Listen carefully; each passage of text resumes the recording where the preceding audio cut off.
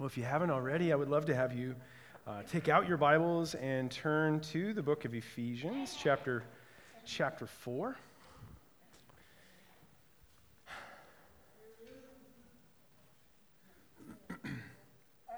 So this is going to be our last Sunday in the book of Ephesians for the rest of this year. We've been, this is week 9. We've been in the series called Flourishing in Life with God, and just kind of slowly going through the book of Ephesians. Hopefully you are not only just learning more about the context of Ephesians, but hopefully you're experiencing it more and more of like what God dreams for you and for your life with Him. And so what we're going to do, just to give you a little bit of sense of where we're headed over the next couple of weeks, next week, as Joel shared, super excited that we have folks from Beneath the Shade who are going to be here sharing. Some of you are going to be sharing what God is doing through that wonderful ministry that we just have so many connections with. And so I think it's going to be really encouraging. Excited to hear that. And then it's December. So December, we are going to just kind of join Christians around the world in the season of the church called Advent. Now, if you didn't grow up in a church setting that celebrated Advent, it might, again, be a little bit odd, but it's just this very simple way for the church to mark time. And Advent is a season of these 4 weeks that lead up to Christmas. And it's a way for the people of faith to try to like not get caught up in all of the stuff around Christmas, the secular stuff, the commercialization of it, and all of that.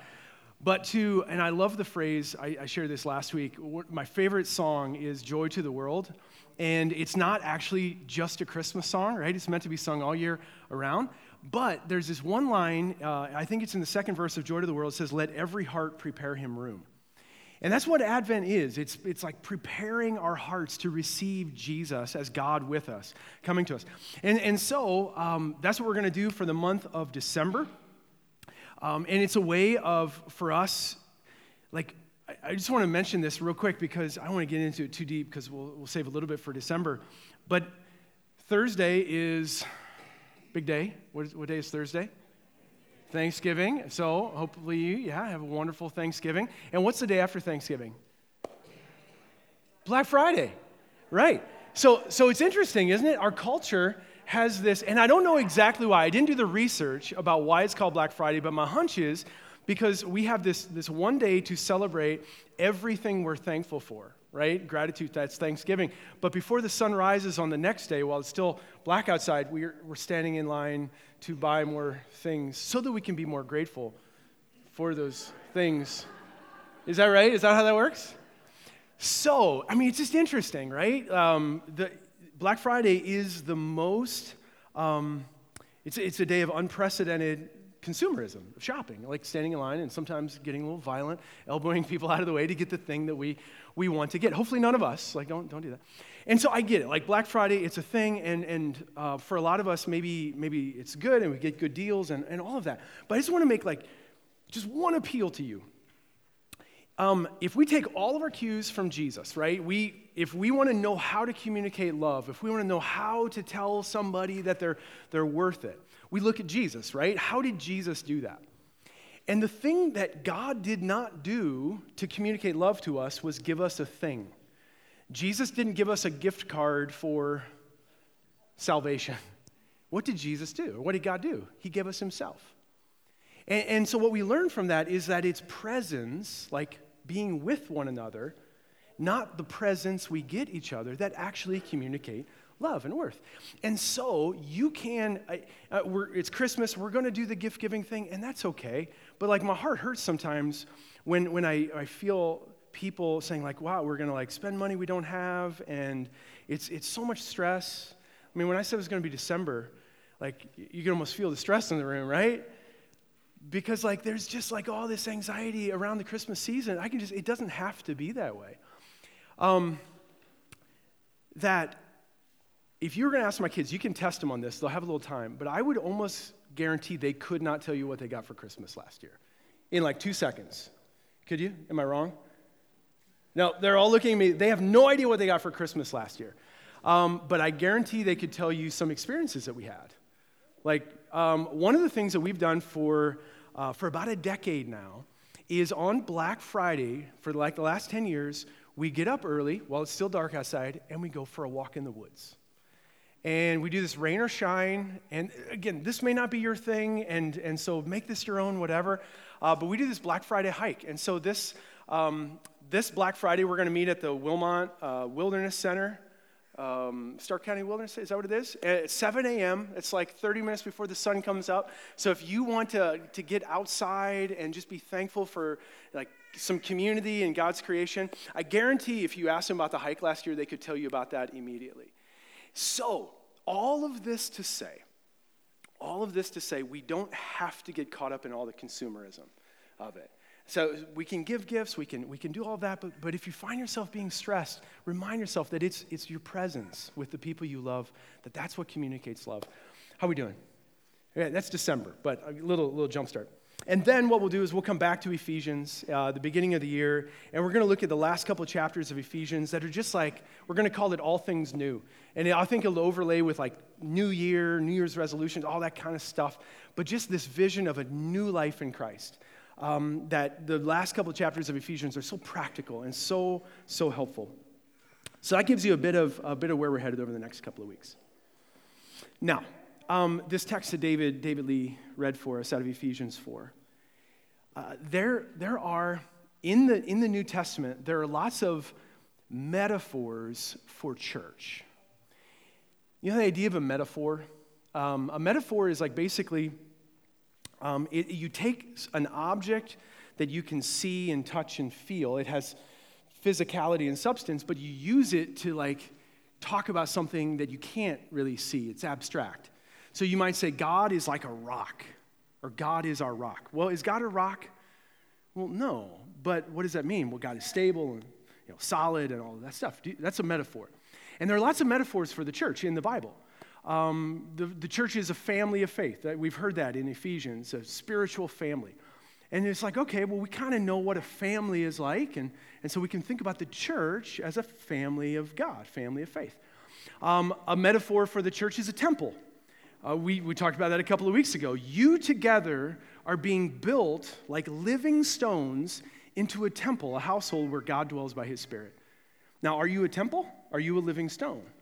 Well, no, but you kind of get a sense of like, okay, that's what Paul's saying. This is pretty significant. Like, God wants to dwell in our midst, and you're a part of that, and you're a living stone in that temple. But the most prominent metaphor for the church in the New Testament, and it comes up in this text, is the body of Christ.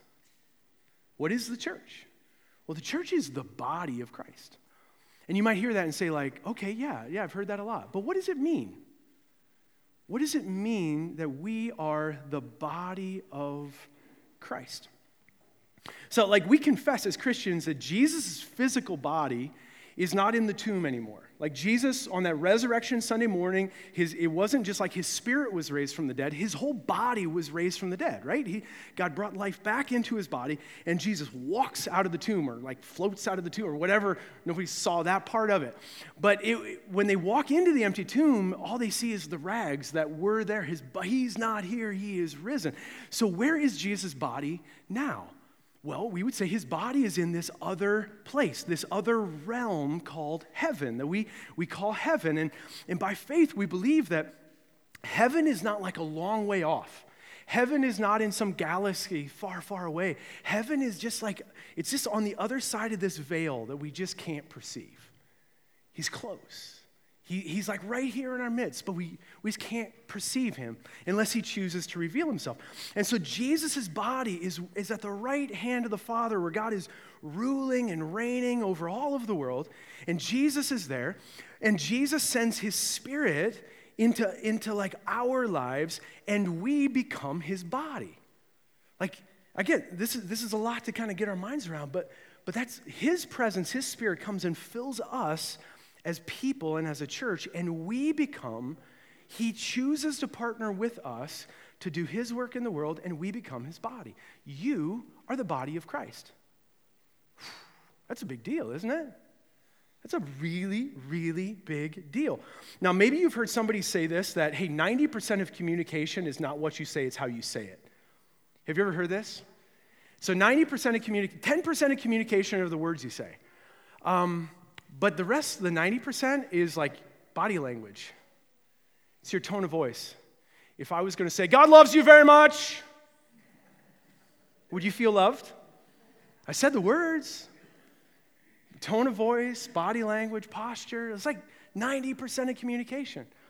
And so if God is going to communicate to the world his salvation and his love, the way that we live as the body of Christ is going to communicate a lot. That's what Paul's saying in this. Like the language we speak by who we are and the way we treat each other and the way we treat the world, this is such a big deal. This is what St. Teresa of Avila, this is a saying that's attributed to her. Words will be on the screen here.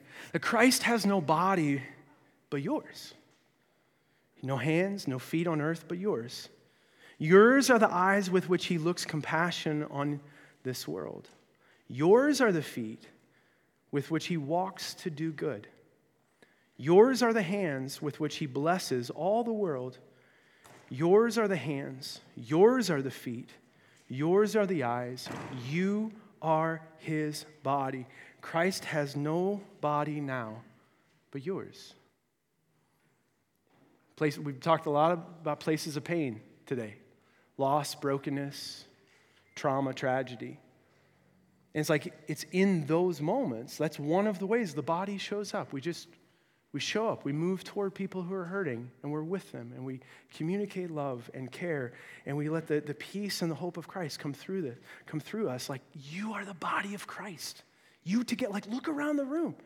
It's not just individuals, it's us together. And if we could just zoom out and take like a 10,000-foot view of the whole world, what we would see right now is people gathering like down the street, and people gathering in other kinds of buildings that look different than us, and people gathering like in basements, and people gathering in grass huts, and people gathering in open air places, all gathered around Jesus and worshiping Jesus in their way, in their context. And we would say like, wow, like God's body is beautiful. Millions of people that you're a part of this today gathered around the world saying Jesus is Lord, and this is the body of Christ, and we get to be a part of it. Like, this is such a big deal. And so in Christ, you have a new identity. In Christ, you have a new purpose and a new calling and a new future and a new hope. And the invitation is to live into that, to live into it. Like sometimes we get confused because like the Bible, it has a high calling on us as followers of Jesus. And sometimes we misunderstand and we think that what the Bible is doing is it's setting this high standard and then saying live up to that. But that's not what Jesus does. Jesus doesn't just set the standard and say live up to this because it would be impossible, but he gives us a new identity, a new calling in him. He says now live into this. Do you feel the difference in that? A standard versus an invitation, an identity. Live into this. So how do we live into our identity as the body of Christ? This big, big deal. 3 things: unity, diversity, and maturity. So I just want to walk through these 3 pieces of unity, diversity, and maturity in the body of Christ. Take a look at verse 3. You got your Bibles, look at verse 3 if you would. So this is the NIV. And it says this: make every effort to keep the unity of the Spirit through the bond of peace. Make every effort to keep the unity of the Spirit through the bond of peace. Unity is a big deal in the church, in the body of Christ. I feel like sometimes we read a verse like this, and the way we hear it, but the way we hear it is like, make an effort to keep some unity. Like, just like make an effort, or make a little effort. Give it a shot. Hey, you know what? Unity is hard. And so give it your best shot, but if it doesn't work out, it's okay. Just kind of like walk away and start over in a different relationship. I feel like that's how we read this text, right? Make some effort.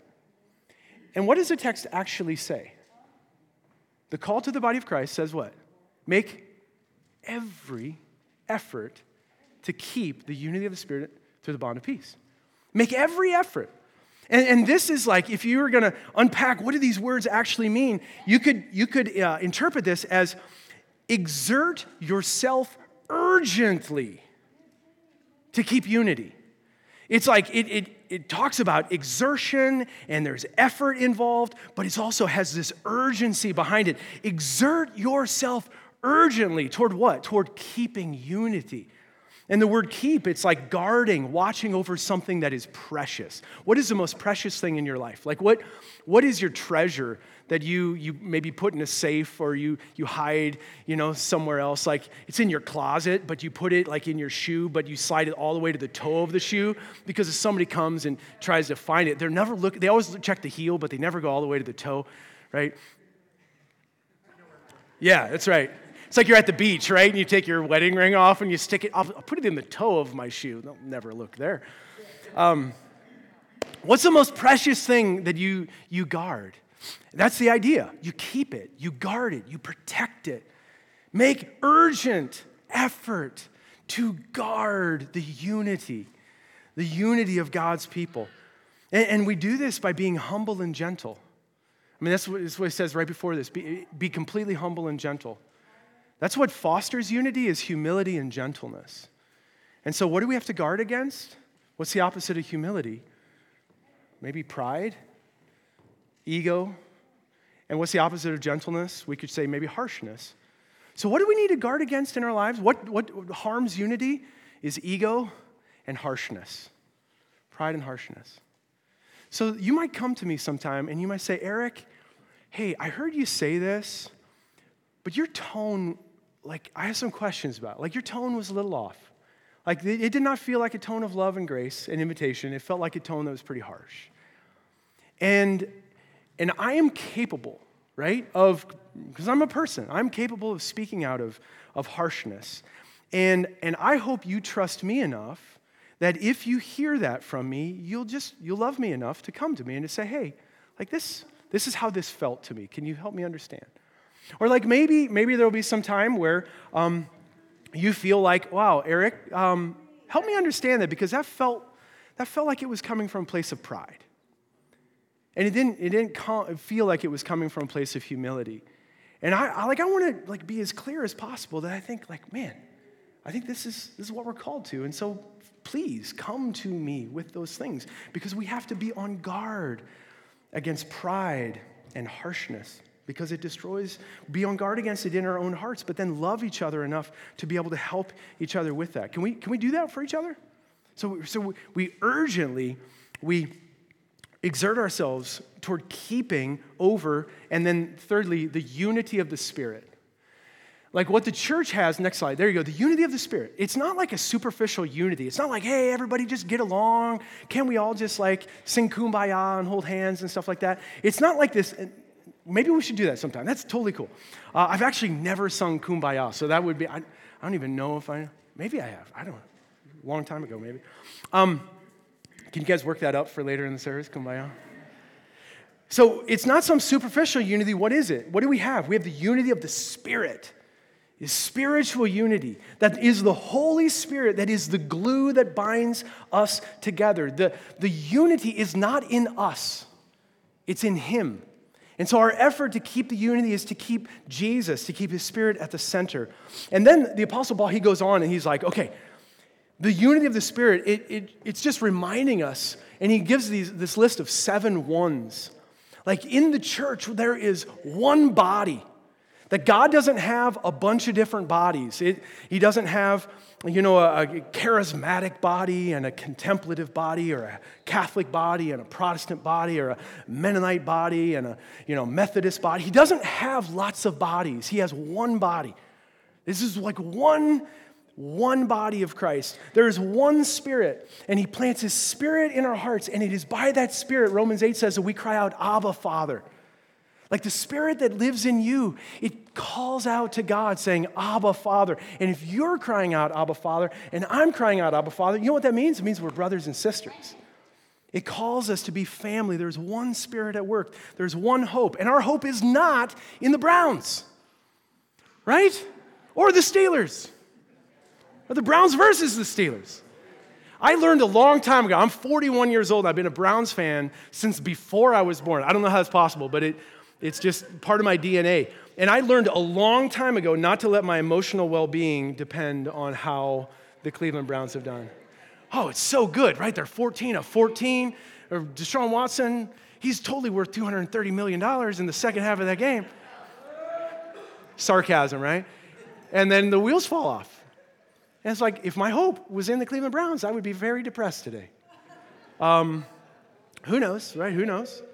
But our hope isn't in a sports team. Our hope isn't in politics.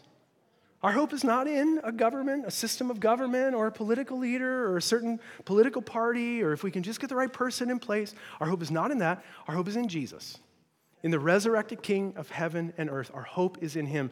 We have one Lord. Like one Lord. And if Jesus is Lord, nobody else is, nothing else can be.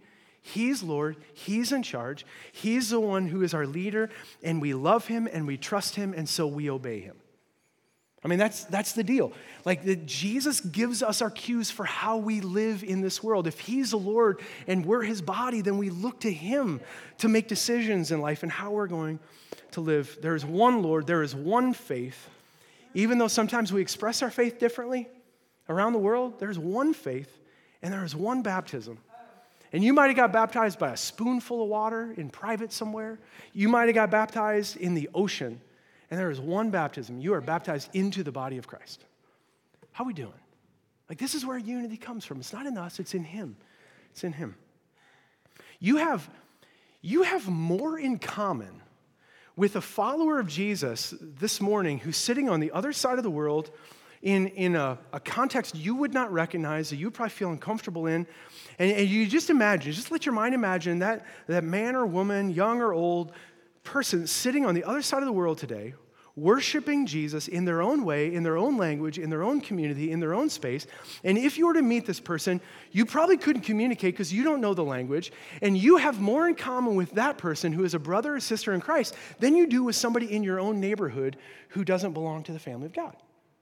Right? Like, because you have the same spirit, you have the same Father, you're part of the same body. And like, for us to like really appreciate the unity of the Spirit of what he's doing. Man, unity is so powerful. And we could, man, the whole sermon could be on unity, and maybe it should. But like, God loves it. God loves unity. When his people are unified, if he just pours his Spirit out into that, it's his Spirit that makes us unified, but when he sees us unified around Jesus, he pours his Spirit out. Do you guys remember the Asbury outpouring that happened early, like February, March of this year? I forget the dates. So it's at Asbury University down in Kentucky. And I listened to, if you just want your heart to just sort of burst open with hope for what God is capable of, listen to just Google it, listen to the accounts of David Thomas, who was one of a handful of leaders who was just helping steward that outpouring. 16 days on a college campus full of Gen Z. Gen Z, there is so much hope, right? There is so much hope. And at what God did at Asbury, what he would say is for these 16 days, there were no celebrities. The people who were leading worship, they weren't even that talented. It's kind of funny. He talks about the speaker who spoke on that first day. He's like, it wasn't that great, and he went long. So maybe that's the key to revival, is going long. I'm hopeful. And he says, but like there were two elements of what happened during this outpouring that set the stage for it. One was unity and trust in the relationships that people had for each other. And the second was a willingness to wait on the Lord. Unity and a trust in one another, like one heart, one mind, and a willingness to just wait on the Lord. And like those two things create this container where God is able to pour out his presence. And in those 16 days, like thousands of people made commitments to Jesus. Tens of millions of people around the world got to experience this, just like through the live streaming and all these things. And there are stories of like what God is doing, and it's just a spark. Like it's just like this small touch from God of what God's capable of. And God pours his Spirit out when he sees unity. Last thing I'll say about unity is this. In John 17, these are the words of Jesus and his prayer for us. And he says, my prayer is not just for them alone, like his disciples in that day, but I pray also for those who will believe in me through their message. This is us. that they all may be one, Father, just as you are in me and I am in you, may they also be in us, so that the world may believe that you sent me. So that the world may believe that you sent me. Like, do you hear that? The prayer for unity, so that the world will see the body language of unity, and so that the world will come and worship and see Jesus. God loves unity, but God also loves diversity. Right there, God loves unity, and God also loves diversity. And you can see this all over. You can see it in creation. You can see all the different crazy animals in the world that God made, and the trees and the colors. Like, you just look around the world and you see, wow, there's so much beauty and so much diversity. But there's even in the body of Christ, there's diversity. Take a look at verse 7. It says, but to each one of us, so there's unity, like we're the body of Christ, but then each of us has something different. Each one of us, grace has been given as Christ apportioned it. Verse 11, so Christ himself gave the apostles, the prophets, the evangelists, pastors, and teachers to equip God's people for works of service. So there's one body, but then like within this body, God gives this diversity of gifts. And you can read, if you read the New Testament, you'll see lots of lists of giftings. Like you can read 1 Corinthians 12, there's a list of spiritual gifts. You read Romans 12, there's a list of spiritual gifts. And so this is a list as well. And these five seem to be leadership gifts in the church. Like God gives this diversity of these five gifts to like leadership roles in the church. And let me just kind of walk through them really quickly. So these five gifts. The first one is apostles. Some of you are gifted as apostles. Well, how do you know that? Like, well, in Paul's day, the apostles were the first ones who actually saw Jesus and who were with him. Those are the apostles that we follow, their testimony of Jesus. But today, there are still apostles in the church in a different sense. These are ones who are sent. Like if you're an apostle, you love starting new things. Like God gives you vision, and sometimes you have more vision than you have capacity to like fulfill. And that's a wonderful gift. Like the church needs people who are looking to the horizon and saying, wow, like where is the church going? Who aren't just content with where things currently are. And so maybe you're an apostle. You have this gift of leadership in the church. Apostles are often asking the question, what's next? Where are we headed? Maybe you start to recognize this in yourself for other people. The church needs apostles. Jesus gave this gift. He also gave gifts of evangelists. Now, when we hear evangelists, some of us think of like knocking on doors, handing out tracts, standing on street corners, and like maybe God has used that stuff. But I don't think that's, I think that's like maybe this one fringe idea of evangelism that some of it are like, well, if that's what it is, I don't want anything to do with that. It's not us. But evangelists in the church, they're energizers. If an evangelist is excited about something, look around them because somebody else is going to be excited about that same thing. Do you know people like this? It's like, it doesn't matter if it's like the coolest album that just came out or a restaurant that just opened or something like that. Evangelists are going to get people excited about things. But ultimately in the church, evangelists are those people who want to share the good news of Jesus. They want to announce that Jesus is the King of the world. He has dealt with evil on the cross, and he has launched God's new world, God's kingdom, and you can be a part of it. And into this broken world where there are tragedies and traumas and all kinds of darkness, there is still light shining, and God wants you to be a part of it. These are evangelists. Maybe you're an evangelist. We need you if you have this gift. The next one is pastors or shepherds. And this isn't just like the role of pastor, like in the church, like the title of pastor, but it's a gift that leaders have in the church. Shepherds, pastors are caring and compassionate. They love to like put an arm alongside somebody and walk with others who are going through crisis. How many of you know it's hard to follow Jesus? You imagine somebody, like maybe you're just starting out on this journey of faith. Right? You're just trying to figure out like your new identity and how you live in this and all of that. It is so difficult because there are going to be 1,000 messages that want to pull you back. That want to like sort of get their hooks in you and pull you back to your old way of living and your old identity and these old labels that were put on you. 1,000 different messages. And And so what we need in the church are these shepherds who just like come alongside of those who are brand new to faith, but also those who have been on the journey a long time. And just to walk alongside and to talk through issues together and to pray through issues together and to find Jesus in the middle of all of the stresses and pain. We need these nurturing people who walk alongside of us in our pain. The question shepherds ask is, who's hurting and how can I care? Right? This is what shepherds do. How are we doing? Apostles, prophets, shepherds? Is this too much? Do you know the rule from drinking from a fire hose? I'm sorry. Do you know the rule? If you do, don't let it go up your nose. That's a bad deal.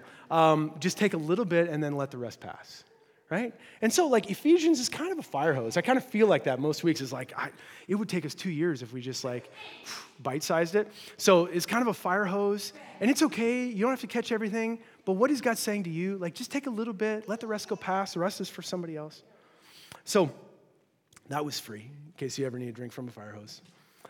Teacher. The fourth gift is teachers. Teachers are communicators. They love to communicate, and they're gifted to communicate effectively. They're able to take the Bible that to a lot of people feels like, man, I don't know how to make sense of this. I read it, and it doesn't make sense to me. And teachers are able to say, like, oh, this is what God might be saying. This is what it meant to the people then, and this is what it might mean today. They make Scripture applicable for our lives. Shepherds and teachers. So these 5. So God gives these diversity of gifts to leaders in the church. And we need all 5 of these gifts. And I am so thankful at LifeBridge that we have a diversity of these gifts. I'm so grateful for the elders of the church. We've done a gift assessment to just say, like, what gifts do you have? And we could, pretty easily name, like, oh, you carry this gift. And, man, I affirm you in that gift. And it's not just the elders, like those of you who are gifted to lead and called to lead in the church, you have these gifts. And I would love, we have gift assessments so you can kind of figure out, like, what gifts do you have? And how does God want to use you? And how can you lead in these places of ministry in the church? Because it's how God made you to lead, to be activated in that. But the purpose of these gifts is, verse 12, is to equip God's people for works of service so that the body of Christ may be built up. I mean, the point of being these leadership gifts in the church is not to just be like, woo, I'm an apostle, prophet, shepherd. It's to equip God's people. Who are God's people? Everybody. Everybody. Like, to equip God's people for works of, what does the text say? Does somebody else have a different translation? David Lee, maybe you don't have it. I don't want to put you on the spot. Yours was a New King James that said to equip the saints for works of ministry.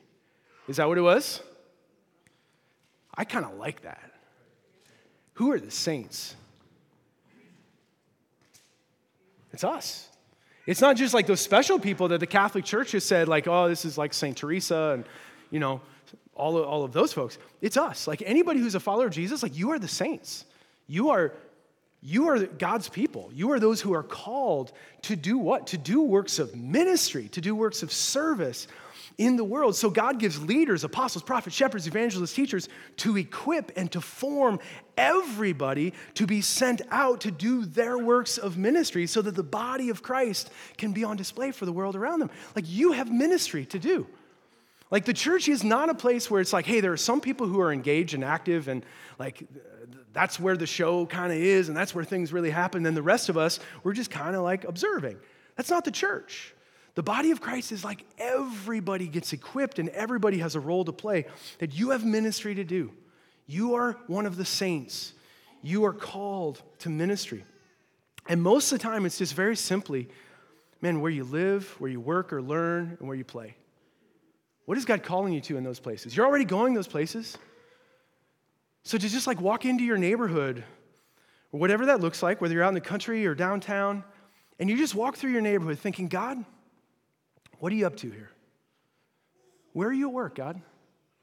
And you just listen to the nudges of the Spirit, and you just pay attention, and you have conversations with people, or whatever it might be. Maybe you just pray, but you are partnering with God's work in the place where you live.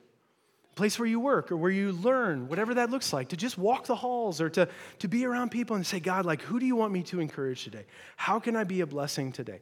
God, how can I listen to your voice in this place today? And you do that. Or the places you play, where you go and you hang out, whatever hobbies you enjoy, whatever teams you're on, you live in that place as somebody who carries the good news of Jesus and the peace of Christ in your heart. You have works of ministry. There are things you can do that nobody else in this room is going to be able to do because they're not you and they're not in that place. Like that. I mean, I think about this often of like, how many people are in this room right now? One of the things I love about LifeBridge is we don't take attendance. So I'm gonna guess. I'm gonna guess there are 72 people in this room. 96% of statistics are made up on the spot. Did you know that? There's 72 people, let's say, in this room. And so that means 72 different environments, 72 different neighborhoods, workplaces, school, whatever it is. And just think about the impact of that. Of like, if every one of us walks into those places realizing we carry like the gospel, we carry the presence of Jesus in our hearts, we are a part of the body of Christ being equipped to do works of ministry in those places. Do you have any idea the impact for the kingdom of God that can have? Like, don't sell yourself short. Don't say that's somebody else's job. Like, press into this. And lastly, this is the diversity of gifts and calling. And the last thing is maturity. Like, the purpose of this whole thing is that we grow up into Christ, so we become mature and complete. Verses 14 and 15. It says, then, once we're mature and complete, we will no longer be tossed. We will no longer be like infants, tossed back and forth by the waves. By the way, who in the world is putting their infants on the waves? That's why I know that's a problem, right? Paul, I love his ability to mix metaphors, right? It's like when we become mature and complete, we won't be like babies who are just tossed back and forth on the waves, blown here and there by every wind of teaching and the cunning and craftiness of people. You get what he's saying. Like, Paul can mix all kinds of metaphors in one paragraph, and it's beautiful. And he's like, okay, so like when we're first learning faith and we're kind of immature and we're like babies, and we can just be tossed back and forth by, hey, there's this idea or there's this, this tension or whatever is happening in our world, and we're tossed back and forth. And there are forces at work in the world who want to pull you away from Jesus. I mean, there are forces at work in the world. The evil one is at work in the world, and he wants to steal, kill, and destroy. Like, he wants to steal the treasure of unity in the church. He wants to steal your faith. He wants to kill your life with God. The evil one wants to do that. And so we're aware of that, and we need each other to guard against that. But when we become mature and complete, we're no longer just like tossed around by every idea, by the cunning and craftiness of people. And instead, what happens, verse 15, and this is like the vision Paul has, he says, instead, speaking the truth in love, we will grow to become, in every aspect, the mature body of him who is the head, that is Christ. Like, this is the vision for what Jesus is doing. He's growing us up in him. It's like you picture like you know how like little kids, their head grows first and then their body? And so like they bump their heads all the time because they're a little bit top heavy and they like lead with their head. They like kind of, were my kids the only ones who did this? Like, they always had bruised heads. And so, but what happens when they grow is like they have this really big head, but their body begins to fill out to be able to support it. And that's kind of the image here, is like Jesus is the head of the church and he has big ideas and big plans and he's leading the church. And so our role is to grow up into him, to like live out of this new identity that we have in him. And how do we do that? Man, we do it by speaking the truth in love to each other. Do you know what happens if you speak the truth without love? You've had that happen to you, haven't you? Like somebody just like, boom, hard truth. They speak hard truth, but you don't believe they actually care about you. Do you want to hear what they have to say? If people don't like believe you love them, it doesn't matter what you have to say. It doesn't matter how true it is. You're going to turn people off. Like we earn the ability to speak truth to each other by our love for one another. If we speak the truth without love, it's aggressive and repressive, and it is going to just tear people down and turn people off. You've had that happen, right? Just Truth without love, man, it's aggressive. But love without truth, like love, truthless love, on the other side, it's weak and it's anemic and it's passive and it's just permissive. Like, you just do you, like whatever makes you happy, like that's fine. I'm just here to love and support you. That's truthless love. And that's, neither of those are going to be helpful. In the body of Christ, we speak the truth of Jesus, the truth of who we're called to be, but we do it in love. And this is how we grow together. From him, the whole body is joined and held together by every supporting ligament. It grows and builds itself up in love so that each part does its work. There is this high calling on the church, and you're a part of it. And God is gracious, and he's with us, and he's going to lead us. And he promised, like Jesus, he promised he's going to build his church. It's his church. He's the Lord, and he's going to build his church, and the gates of hell will not be able to withstand it. That's good news, isn't it? You're a part of it. Like, what does it mean for you to live into this? To live into your new identity, your calling. So here's how I want to end. I want us to read this prayer statement from Teresa of Avila again here at the end, and then I want to just offer a prayer for us. Can we do this? Let's say this together. Christ has no body but yours. No hands, no feet on earth but yours. Yours are the eyes with which he looks compassion on this world. Yours are the feet with which he walks to do good. Yours are the hands with which he blesses all the world. Yours are the hands, yours are the feet, yours are the eyes. You are his body. Christ has no body now but yours. Jesus, fill us with a vision of being your body. It's how you see us. It's what you've called us to. And I pray that as we look at our hands, as we think about like just our feet and our broken selves, Lord, that we would see ourselves as we really are in your eyes. That we are called. That we are filled with your Holy Spirit, that we are chosen and redeemed, that you want to forgive us and give us a new hope and a new future and this calling to be a part of your body in the world. God, I pray for every single one of us, these saints, my brothers and sisters, ministers of the kingdom of God, that our hands and our feet and our words, Lord, it would just make your presence known. You know, God, the places you've sent us that nobody else knows. Nobody else knows where we're going, like exactly who's around us and all of those things, God. But you see, and you've called each of us to be a carrier of your gospel in those places. Use us, send us, build your kingdom through us, we pray. And we pray, God, that we would guard the unity of the Spirit through the bond of peace. We pray this in Jesus' name. Amen.